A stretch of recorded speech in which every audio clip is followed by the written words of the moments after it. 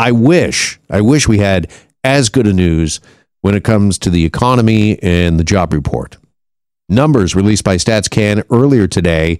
And joining us to break them down, here is David McDonald, senior economist with the Canadian Center for Policy Alternatives. He joins us here on Global News Radio 640 Toronto. David, good afternoon. Hi, thanks for having me. Well, thanks for being here. We are down. Just how much are the job numbers down in April? Yeah, the top line figures were down almost 200,000 jobs compared to last month.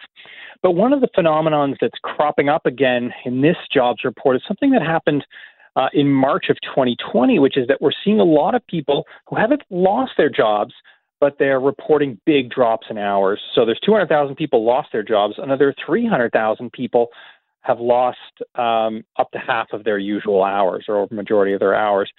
So all told, it's about 500,000 people that have either lost jobs or the majority of their hours since last month. So is history repeating itself here, David? And is this the effects we're now starting to see with these job numbers for April out today? We're starting to see the first signs or the first effects of the third wave? Yeah, that's exactly right. And so this is really the impact of the new lockdown in Ontario, the increase in numbers in Alberta, the lockdown in British Columbia. However, despite the fact that it starts to incorporate part of that, the lockdowns have become more severe over the course of April. And so that's certainly the case in Ontario. We started with a stay-at-home order, and then we had the lockdown, and then we had the emergency break, and the measures got more severe as time went on.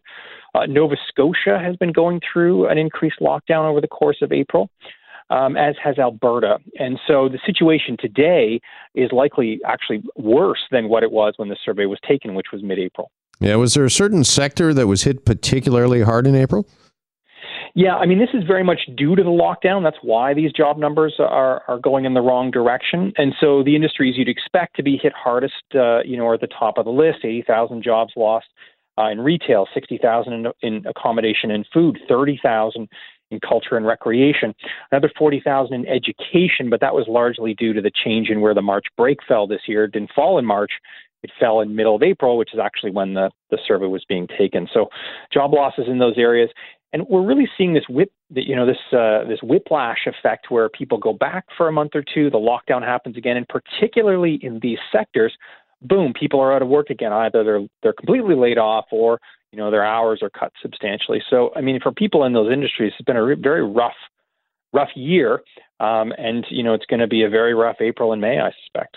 Yeah, these job losses, you're absolutely right. They're very real for those that are directly affected. But are they also from, I guess, an economic or a policy standpoint, are they somewhat artificial because they are due to lockdowns? And as soon as those lockdowns and the stay-at-home orders are lifted in various provinces, could we expect a pretty immediate bounce back, do you think? Well, you can certainly hope for that. And certainly if we were to see large-scale reopening across many of the big provinces, particularly Ontario and Quebec, you could certainly see a lot of jobs being available and people being hired back in. I mean, that one of the real issues for a lot of these workers is that they have potentially been off for a long time. We saw an increase in the number of long-term unemployed, now approaching 500,000 people who've been unemployed now for more than half a year. And so the challenge for these folks is that it becomes harder for folks that have been unemployed for such a long period of time to get jobs back. And it becomes harder actually for employers to hire and get their businesses going again, even if they're allowed to reopen. This is one of the challenges we're finding that the U.S. is finding. They're further ahead on the vaccination.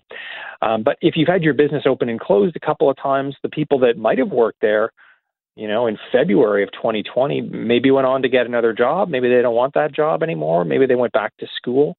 And so you can't just call people up and have them return the next day. You actually have to go and try to find new people and hire new people. And so certainly I expect that by the end of the summer, with large-scale vaccination in Canada, that we would see big sections of the economy reopen.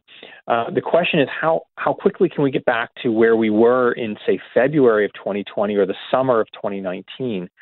And that, I think, will be the real measure, is once things are reopened, how quickly these industries come back.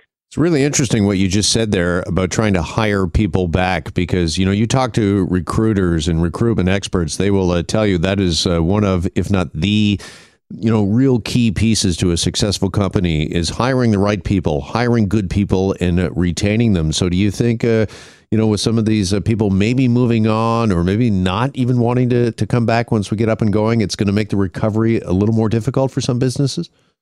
I think it's going to be a common problem for businesses. It's one thing to lay people off for a month and then call them back. It's another thing to have laid them off 3, maybe 4 times over the course of the last year and a half, and then try to call them back. I think you see a lot of disruption in those businesses, and a lot of workers, they can't live like that, and so they'll go on and get a job maybe in another industry that's a bit more stable. And so it's going to become a real challenge, I think, for employers to hire people back. And it may mean that they're going to need more incentives to do that. So things like, more flexibility in scheduling, higher pay, is things that we may well see this summer in a bid to try to get some of those workers hired on, to try to get the last couple months of the summer. I mean, we're already into May. You think of students in particular, one of the big groups that enters the labor market over the course of the summer. Much of May, I think, is probably going to be a wash for a lot of students. I mean, hopefully things are opening back up in June, but it's, certainly a delayed start. And then come to the end of June into July, then you get the high school students who then are also working. I think it'll be a very difficult summer, despite the fact that I think we will see reopening. And so both students as well as businesses, I think, will try to grab onto those last couple months of summer in those key areas where they do see a lot of sales over the course of the summer, particularly food and accommodation, culture and recreation. Okay, Canadian economy losing some 200,000 jobs in April, not entirely unexpected, as you mentioned, with the lockdowns, particularly in Ontario and Quebec. How have the markets reacted to this news? Well, the markets are doing quite well. I mean, this is the real division that we're seeing in Canada, is that a lot of these workers that are getting sideswiped by these repeated lockdowns, low-wage workers, often younger workers, often women. And so at the low end of the economy, people making at or near minimum wage, seeing repeated impacts of COVID-19 lockdowns. But as you get to the higher end of the income spectrum, people in the top quarter of earners, seeing no job losses, or in particular sectors actually job gains since the start of the pandemic. This is particularly true in finance, insurance, and real estate, booming real estate markets across the country, a lot of hiring in that area, as well as professional, scientific, and technical. This is lawyers and accountants, and there's been a fair amount of hiring there. And for them, I mean, the pandemic was over in the middle of the summer. If you're watching the stock market, it was very bad in March and April. But we've seen a complete recovery, and now we're hitting new highs. And so in that regard, it's a very different experience of some Canadians who may be working at home. Maybe they've got kids at home. It can be still quite difficult. But in terms of whether they have a job, whether they're making money, people at the upper end of the income spectrum, can expect to do fairly well out of the pandemic versus people at the lower end of the income spectrum, that the longer they remain unemployed, you can see long-term scarring effects as people graduate into this recession or have been unemployed over the course of it. You see long-term scarring effects on their earning potential, not just because they lost money this year, but because now they've got a gap in their resume. Maybe for graduating into it, they've been off for a year. Now they've got to compete against people that are recently graduated, and so there are long-term impacts for big recessions like this. Just finally, David, we've got Alberta tightening restrictions in that province. There's talk here in our province in Ontario about maybe extending the stay-at-home order, not wanting to rush back like maybe we did in the second wave. So do you expect the job numbers for the next couple of months to be equally disappointing? I think May will be worse than April, in part because the Ontario restrictions are more severe at this point. There are new restrictions in Alberta, the new restrictions in Nova Scotia, which is quite new. This wasn't captured in the April numbers. And so if there is even a further extension into June, which I don't think is, it's not a foregone conclusion that things are going to be completely reopened in June. I think that this bodes fairly badly for the next 2 months, at least. Once we get into July and August, now we're getting into the dog days of summer. Hopefully then is when we start to see some economic rebound. But for people that rely on summer employment for, a big part of their income, whether they're seasonal workers or whether they're students, this will be another very challenging summer, I think. All right, David, appreciate the time as always, and thanks for the analysis. Enjoy your weekend. Thanks for having me.